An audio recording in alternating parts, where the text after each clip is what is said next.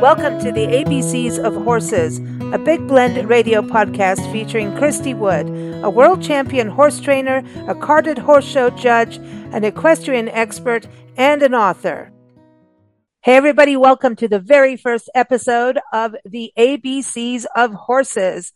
This podcast features Christy Wood, who has been on our show for over a decade, and it airs every second Saturday on Big Blend Radio. So we're so excited because we've talked about horses and riding and trail rides with Christy. And we've actually been on a horse under her tutelage, and it's been amazing. It was an amazing experience, but all these conversations over the years has really led to let's do this monthly because Christy, not only is she a world champion horse trainer, but she also works with students who are world champions, and together they are on her show team and they exhibit in jumping and in trail.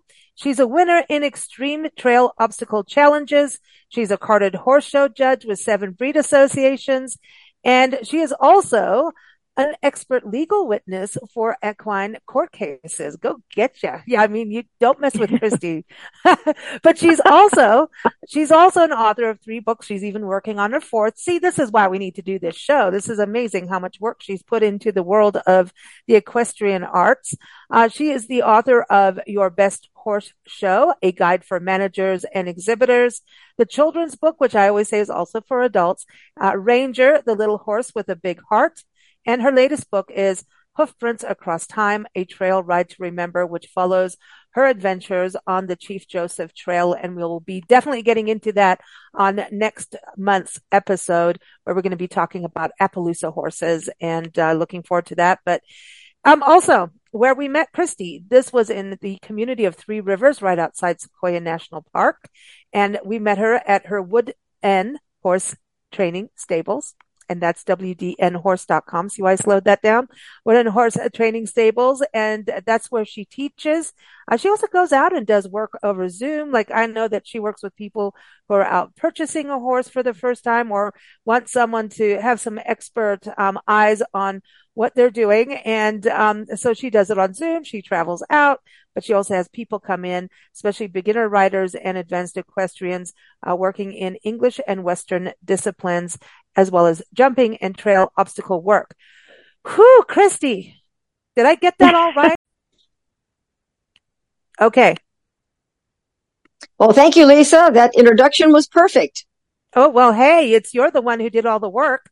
It's easy for me to sit and read it. But you did all that work. And before we go further, and I want to tell people what we're going to be doing with the show and talking about that. But what was it? I mean, when did you first get on a horse? Do you remember, do you have your first memory of, getting on a horse? This is my thing. And then going, well, this is all I'm doing now. This is my life. Like my first memory of being on a horse was when I was 5 years old in a place called Fairystone Park in West Virginia, just doing a little local trail ride. And it kind of surprised me that I was that young, and they put me on a horse and I was just beaming and smiling, and they led me off on this really nice sort of a ponied trail ride, which means they led my horse. And it was just exhilarating for me. And but I purchased my first horse at the age of 13. I was leading up to that pretty much all my life, wanting to have a horse, and my parents actually made a nice challenge out of it. And they said, she's been bothering us and really wants a horse. Well, let's just see how dedicated she's going to be about this. And they said, if you can save up enough money to buy a horse and feed it for a year, then you can have one. And they thought that was going to be the end of the conversation. Well, I had no idea how competitive I was when they challenged me, which is really wonderful because you have to be competitive in my world. And I did that. And I was able to go buy my first horse for $300. I borrowed $50 from my brother because the horse was $350. And I rode for 9 months bareback because I didn't have a saddle, couldn't afford the saddle, but I didn't need one anyway. And just had a blast and just rode the foothills in the San Fernando Valley, and just everything blossomed from there. And then, of course, I saw a horse show going on at the local stable where I rode with my friends, and that sort of drew me in. And I thought, gee, look at the things they're doing with those horses. I would love to try that. But then I didn't Mm. know what I was doing at a horse show. I didn't know really what was involved with that. So my mother found a lady, a trainer, to come out, and because I didn't want to let everybody at the stable know what I was doing. I really wanted to have a private lesson with this lady. So she found a lady that came out to a vacant lot and gave me an hour's riding lesson on this is what they do at a horse show. This is what you have to do in response to what they ask you to do at a horse show. And it was just wonderful. And so the very next weekend, they were going to have a show at the stables. My mother borrowed a pair of chaps, a Western hat. We borrowed a fancier saddle, and she went out and bought me this beautiful Western shirt. And I went into my first horse show a week later after that 1 hour riding lesson. And I came home with 7 first places and high point for the day. I had found my niche. Wow. Like, don't mess with Christy. So, competitive. By the way, we've been to that park, Ferrystone Park in West Virginia. Have you really? Yeah, we went in I'll have to send you the photos. We went during the fall, and the fall colors were absolutely phenomenal. And they've got a beautiful lake and campgrounds, and That's right. That's right. oh my gosh, wow! So, if You want only I'd known. You want a sideline real quick? Why do they call it Ferrystone Park? Do you know about I the do know. I do. It's the rocks. The rocks actually, it's kind of like a geology thing. And, Yes. They actually morph into what looks like little fairies. The stones themselves are like little fairies. And then they have all this mythology connected to it, but it really is geology versus mythology. Well, You know, like little stories. I still have 6 of those little fairy stones. I still have those from visited when I was 5 years old. Yes. Wow. I still have those. Wow. Wow. Maybe they've been my guardian angels all these years. Who knows? Well, and they are, you know, Ferrystone is not far from, the New River Gorge, which is one of our newest, national park units.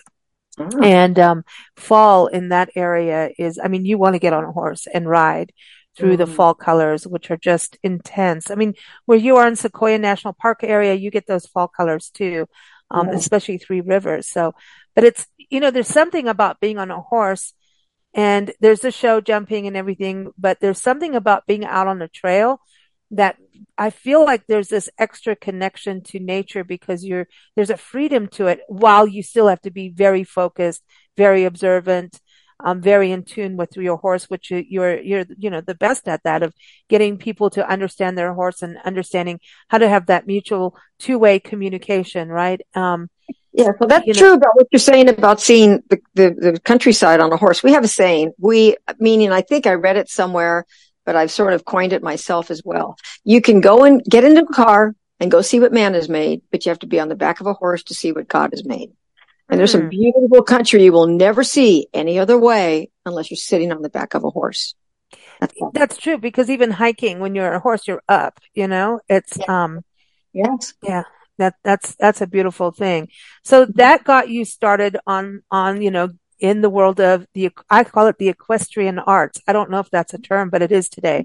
And that uses an E and an A. So the ABCs, of horses, you know, this show is going, every episode, we're going to dig into one letter of the alphabet and, look at, you know, topics connected with that. You know, Christy, I know you do so much work with beginners. I know that you work with trained special, you know, people that are in your teams that are also champions.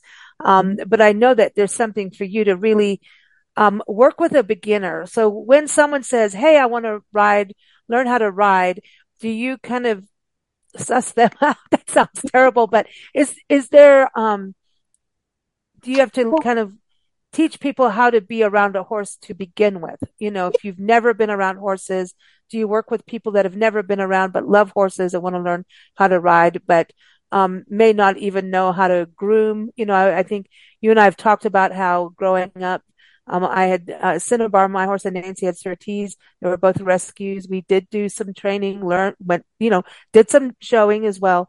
We were more trail riders and, you know, kind of show jumping, but we did have fun doing that. I thought I wanted to go to the Olympics, but that didn't quite work for me. But there was a slow process before I was allowed to ride. I had to learn how to groom. I had to learn. Oh, you know how much tack I had to clean before I was allowed to do anything? Oh, good. Glad to hear that. Yeah. Yeah, so my program is very similar in a way that if somebody wants to come here and learn to ride a horse, they're not going to show up and the horse is not going to be saddled. And we just plop them on the horse and take them out to the arena and say, this is how you make them go and steer and all this. You need to spend time with a horse to get to know it. Because once you need to develop harmony and a partnership. And the best way that's going to happen is by observation and seriously having patience to spend time to learn that horse's body language and his language. And then we give him time to learn ours as well. So my students, whether you're 7 years old or 70 years old, everyone is going to learn how to walk into the paddock, put the halter on the horse and lead it from the paddock over to the hitching rail, learn how to tie a horse correctly for safety and security. And they'll learn how to groom, because grooming is also just a real great way to develop that partnership with a horse. And then it's a way of checking yours to make sure they're safe, that everything went fine last night in the middle of the night, that they don't have any cuts or scratches, or they didn't lose a shoe. And you observe how they are handling the grooming, sort of like a horsey massage, and you're developing a partnership and a communication. Yeah. I remember I remember going step by step and it's like, okay, I'm going to do the mane. But then I remember just even having to, brush the rump, basically. You got to be careful of the buttski and you don't want to stand directly behind, and you had to learn about how a horse will kick. There it is. K for kicking. So you had to learn, and you learn not to startle a horse either, because every horse has a personality, and, grooming will teach you that, I think, more than anything. Right. It's not as, on top of that, it's not just the personality, but you need to know why a horse reacts the way they do. You have to understand why a horse even kicks.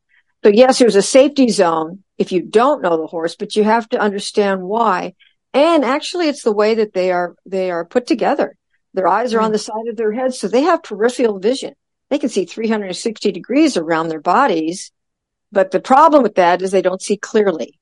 So they react before they analyze, and they really are not very good at comprehending anyway. Their instinct is to run from danger. So if they hear it or see it, any movement, any quickness, a certain sound that's not familiar, then they have the flight instinct of running from danger. But you need to learn that about horses. People don't stop and think, gee, they don't have eyes like you and me that look straight ahead. We have tunnel vision. Horses can have eyes on the side of their head. See so much more. And also learning how to clean tack. I know this is where I think cleaning stables was my first duty, and I said duty for a reason. But it's doing that. You learned, that it's like when you get a puppy at home, how many times do the parents end up doing all the duty work and the feeding and the watering?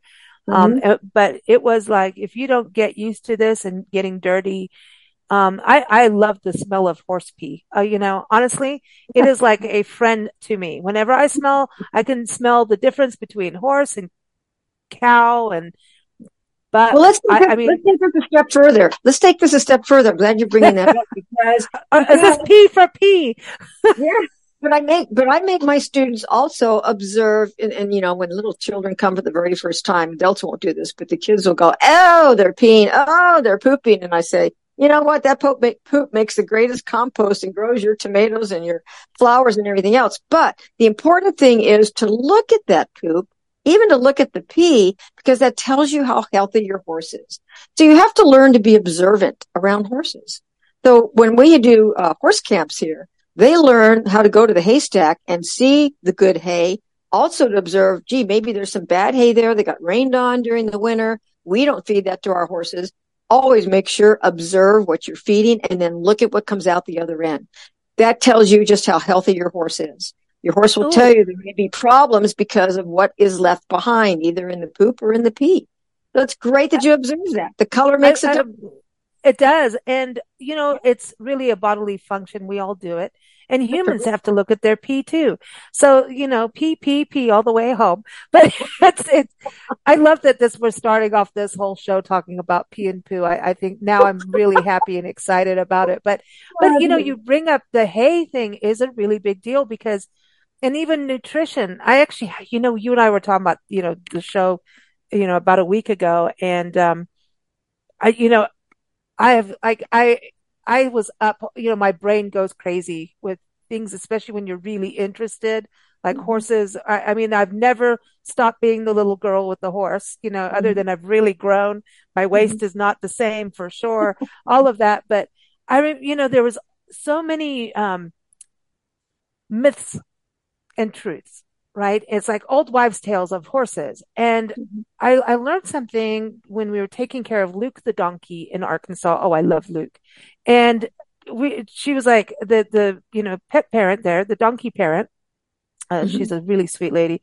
She was like, you can give him a little bit of carrot. You can give him a little bit of apple. If you do too much, that's going to actually go into like, it's too much sugar for their digestion.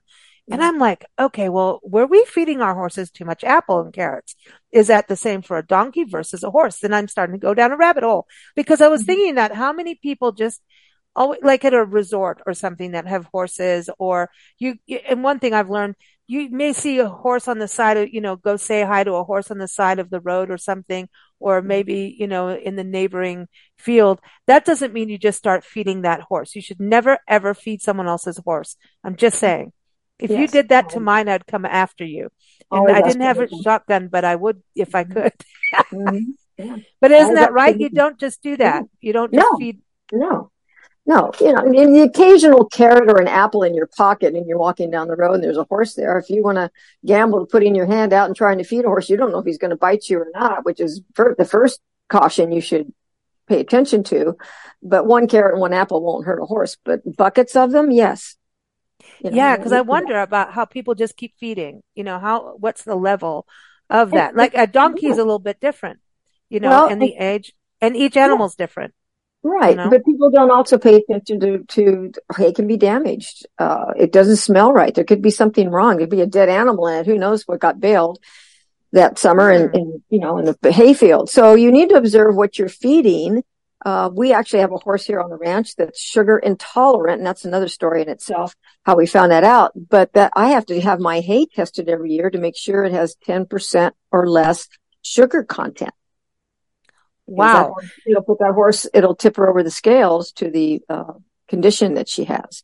So it's all We, manageable, but you have to manage it by feed and being cautious and knowing what you're feeding. when we had the horses, we were stabling a friend's horse, Club Med. He was a retired thoroughbred racehorse. Beautiful chestnut. Oh my God, just beautiful. But he was retired early. And it was because he was allergic to sand. His hoofs were crumbling. He was Oh, allergic to hay. He was allergic to half the food. And oh, eventually dear. we had to say goodbye and put him down, which was a hard thing to be there for. But, Mhm.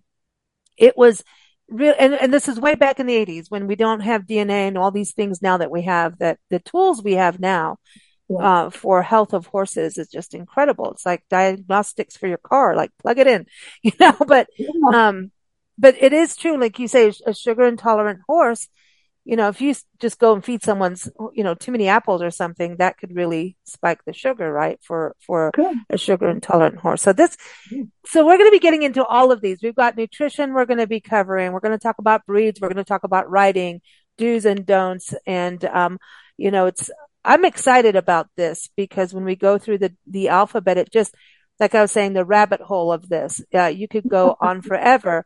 But Yes. how much of this do you think is going to really go into the psychology and connection between the human and the animal? I think we're going to get into a lot of that, Hope of the so. communication. I hope our listeners will pay attention to it. And matter of fact, I'm working on a fourth book that is going to be similar to the ABCs for people being able to learn more about horses before they really even get into it. It just gives them a step up in Mm. preparing for maybe the first lesson and the first ride and just a little more knowledge than showing up in shorts and flip flops and saying they want to ride a horse. So we're going to help them. We're going to help them understand what to look for. There's certain traits also in people, especially children, that are developing of whether or not they're going to be focused enough and interested in this. And there'll be some tips in that book for the adults as well. But we're going to help people along the way. Let's get them more educated. Yeah, there's so much to purchasing a horse as well. And so tell us a bit about that of when someone is now going to purchase a horse. Do you look at the health of the horse? Because I know you even do it with photos and videos, and people work with you online as a consultant for all kinds of things, equine related. Equine, Um, equine. Yeah, equine. yeah, the equine. Um, so you do a lot of that, but when you look at a horse and help people, when they're ready to purchase a horse, and we should talk about money, horses do cost a lot of money. So I'm just going to say that at the end of the Yeah. day, be prepared to have a budget for this because, vet bills, et cetera, et cetera, et cetera, et cetera. So, Well, um, we'll talk to don't, that a little bit about that in the future too, about what you're going to get for your money. We'll talk about yeah, that for sure. But I'm helping people. They usually send me videos of the horse tracking or moving, so we can check for soundness. Soundness is a health, obviously, one of the biggest health issues. You want a horse that's not lame, that doesn't limp. And so I can evaluate that with a video. It's important. I call it form to function. If you have a horse with correct conformation, meaning correct bone structure, he's going to travel better. If his bones are straighter and his hooves are at the correct angle, this horse will last you a lifetime, no matter what you want to do, whether it's show jumping or trail riding. But when you start having flaws and imperfections, then that's where the weakness will be. My best mm, example is trying to drive a big 1-ton Chevrolet truck and you put little Toyota tires on it. Well, guess what's going to happen to the alignment? It's going to yeah, go wacko. You're going to have some blowouts because it can't sustain the weight. And that happens with conformation in horses. They mm, may have a beautiful body, but is the hoof big enough to carry that weight? And the yeah. bone structure is so important, form to function in every aspect of horse life. And then what about the temperament of the human and the horse? Right. We Does call that it come into play? disposition is very important in a horse. And there's breeds, we'll talk about that later on too. There are different breeds that are a little more high strung and a little more on the muscle and ready to go. There are some breeds that are a little quieter, but a lot of that also has to do with training, what type of training, what type of riding you're going to do. Some people want their horses excited so they perform quicker for that particular discipline. So a disposition is really important. A horse that's agreeable to be trained, that's a good disposition. You just certainly don't want to battle with the horse. And there's many out there that are very, very stubborn, which Mm. makes it difficult. And it's going to take more time to get through to them. So disposition. Well, I was going to say you got D for disposition. We better start writing this down so we cover it. But I love that you always look at that connection because I think that's what makes a relationship successful because the horse has to be happy and well cared for and loved. That's something. Let's flip that coin really quick. And let's just, so since we're still on that topic, let's flip the coin now and talk about the human. So if the human Uh-oh. is here we go. If the human is a really nervous person, constantly biting their fingernails, a chain smoker, and just can't stand still, that's when we're talking more now about an adult. Even with a child that isn't disciplined enough in school to sit down and listen to a teacher, trying to learn something, listening to an instructor, there's certain traits that you look for because you don't want to have a big, high-strung, nervous horse with a child or an adult that's high-strung and nervous. It's not going to be a good combination. Mm. That's a smart. And the smoking thing, I think I told you I was in a town recently at an event and they had a horse and carriage and the person running the carriage was smoking right in the horse's face. And the horse is trying to move away and he kept moving the horse's face back to keep him all pristine and in alignment, but he's smoking in the horse's face. And it took everything in me not to go up and Well, reprimand. every living, breathing thing wants to breathe clean air. Hmm. So a horse is the same way. That's not very courteous of that person to do that. And also it's, that's a hazard actually. You can do what you want to on your own time, but there's no smoking on this ranch because there's hay piled here and Yeah. there and there's some wood structures and my gosh, there's horses' manes and tails and grooming that you're going to do near a horse. So you're certainly not going to have a cigarette hanging out of your mouth. Absolutely not. but those are just things that you have to take into consideration: your own habits, your own focus, your own line of patience. I mean, you can say a prayer every morning: Lord, give me patience, but I want it now. You're going to have to slow it down just a little, because the horse will mirror what you are. Mm. So if you show up and you're nervous that day and you just had a fight with your husband, your boyfriend, or your boss, even though horses are great therapy, if you're calm enough and they're calm enough, they'll actually bring you down and center you a little bit more. But you also have to leave that at the door or in your car or wherever that's going to be, because if you're going to be that uptight and mad and nervous and everything else, then your horse is going to feel that, and he's not going to be happy, and he's going to be worried. You don't want a horse worried. You want a horse very relaxed to do his job and take care of you and to be a partner that day. He can't be a partner if you're battling, right? Yeah, that's right. Yeah. And you don't want to be like that in front of kids. You don't even, animals, dogs pick it up too. Right. If you have that nervous, like, if you're nervous, like, oh, we need to do N for nerves, because even when you go into like a show and you're nervous, you got the butterflies. We all get that. Like as a musician, you get the butterflies before you go on stage. And if you don't have that little bit of a butterfly, then I think it's a good thing, a little bit of that. But if you are a basket of nerves and your horse picks up on it, you probably won't do as well. You know what I mean? And Yes, I always feel like that's when your safety is at risk, is when you start getting into a bundle of nerves. I know it from driving, and I drive every darn terrain on this country, the roads in this country, from ice to it. And if I start getting really scared, then you're not entirely focused. But so this is what I tell my students, especially the students that go into the show arena and they're competing at higher levels. It's okay to have butterflies. Your butterflies are going to get you alert. They're going to get you paying attention. Things are going to be happening. It's okay to have butterflies as long as you make them fly in formation. That's my answer. Ah, that is good. You're so good, Christy. B is for butterflies and horses. Oh, that's beautiful, isn't it? Horses and butterflies together. So, you train in English and Western disciplines. So can you give us just an overview of the difference between the two? I've ridden both ways. It was very weird to go Western after being up, down on the trot. Yes. Okay. Well, the English saddle was developed for fox hunting. Originally, that's what it was for. It was a more forward seat that was more forward on the horse's withers, to get the weight of the rider off of their back, because when you go fox hunting, you have to jump over hedges and follow the hounds. And you can't do that if everybody knows what a Western saddle looks like. You've got a horn sticking up, and that's going to end up in your gut if you jump a horse.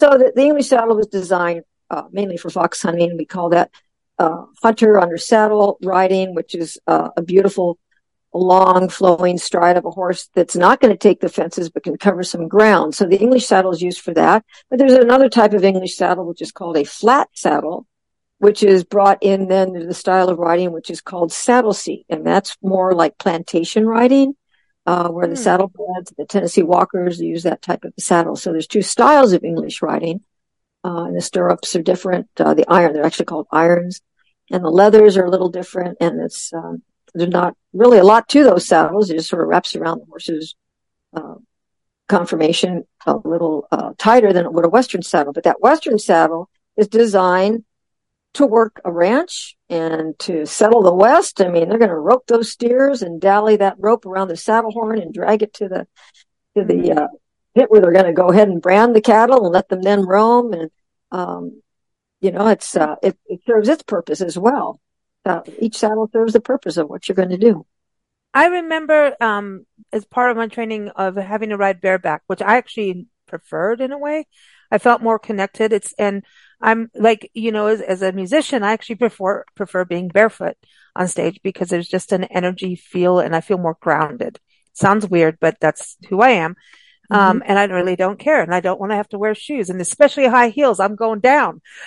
There's no high heels happening with me. I know it's unladylike, and I really don't care. But, with bareback, you were talking about how that's where, you were riding bareback before you could afford a saddle.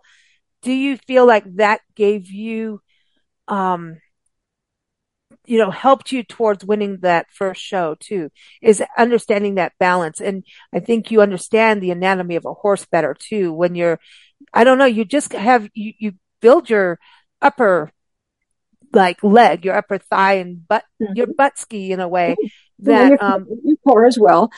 Yes, you're going yeah. to develop your balance. You're going to develop your balance because your life depends on it. You haven't got a saddle horn to grab or your irons to or stirrups to put your feet in. So riding bareback, it almost pushes you quicker to get in tune with your horse because you really haven't got anything else to rely on except to strengthen your legs, your core muscles, and knowing how your horse is going to move. So yes, when you're bareback, you're going to feel their thoughts being applied to how they're going to move, and you can sense that and feel that because there's no saddle in play. So yes, but I don't start people out riding bareback. Everybody's just going to fall off because they haven't got that skill and they haven't developed the sense yet of how to guide and how to partner with the horse. And so I prefer to start people in a Western saddle just to help them have a little more security and so they can relax and then they get in tune a little better. And then we actually finish off lessons with some bareback riding. Oh, that's cool. Yes. Wow. Okay. So now, all right. Well, what I wanted to go on this, mostly the Native Americans were bareback, weren't they? Or did they, I mean, what happened Yes, in they were. saddles? No, they were. In the beginning, they were. Okay. I know we're going to talk a lot about that in the next episode, talking about the Appaloosa horse, Chief Joseph and the Nez Perce, and also your third book, which is out now. We're going to be talking about hoof prints across time, a trail ride to remember.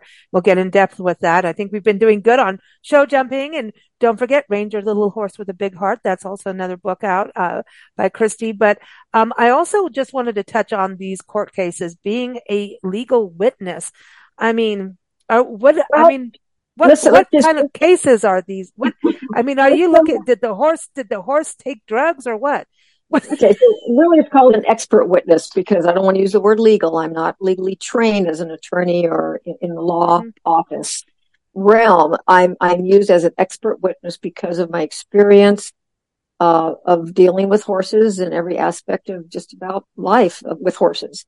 So I've been called in before, usually when people are a little more relaxed or careless about what they do around a horse and somebody gets hurt.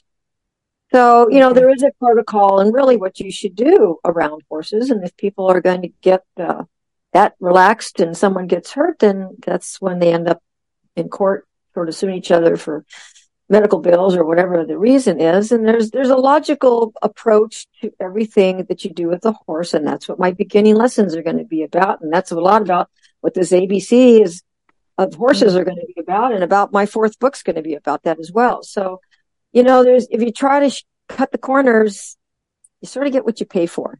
I hate to say that. Yeah. Dealing with a 1,200-pound animal, you're not going to be careless. You shouldn't be careless, and you don't want to cut corners. You need to have a pattern, you need to have a program, and you need to keep everybody safe so they can have fun. I love that about you, that you don't cut corners, because I think that's a rule for life in business. And I loved it. We did that Q&A with you, the Success Insider, as an equestrian expert, and, talking about that philosophy of how horses actually better your life, teach you discipline, teach you patience, teach you these life skills that will not only improve your personal world, but also your professional life. So, I'm going to make sure that's linked in the show notes, everybody. And also Christy's website will be in there. And, we can't wait. We're going to be here every second Saturday on bigblendradio.com. You'll be able to hear Christy talk about this. So next, episode will be when we dig into the alphabet. So get your alphabet soup out and your animal crackers and let's giddy up. All right. It sounds wonderful, Nancy. I think this is a great idea. I'm excited and I hope I hear from everybody. I hope people will contact me. And yes. There's no such thing as a dumb question. Just ask away. Right. What you want to know, and let's get more knowledge out there. Let's help each other. Exactly. Thank you all for joining us. Thank you, Christy. We'll talk again soon. Have a great day. Thank you. Thank you for listening to Big Blend Radio's ABCs of Horses featuring Christy Wood. You can keep up with Christy and learn more about her services and her books by going to her website, wdnhorse.com. Keep up with Big Blend Radio at bigblendradio.com.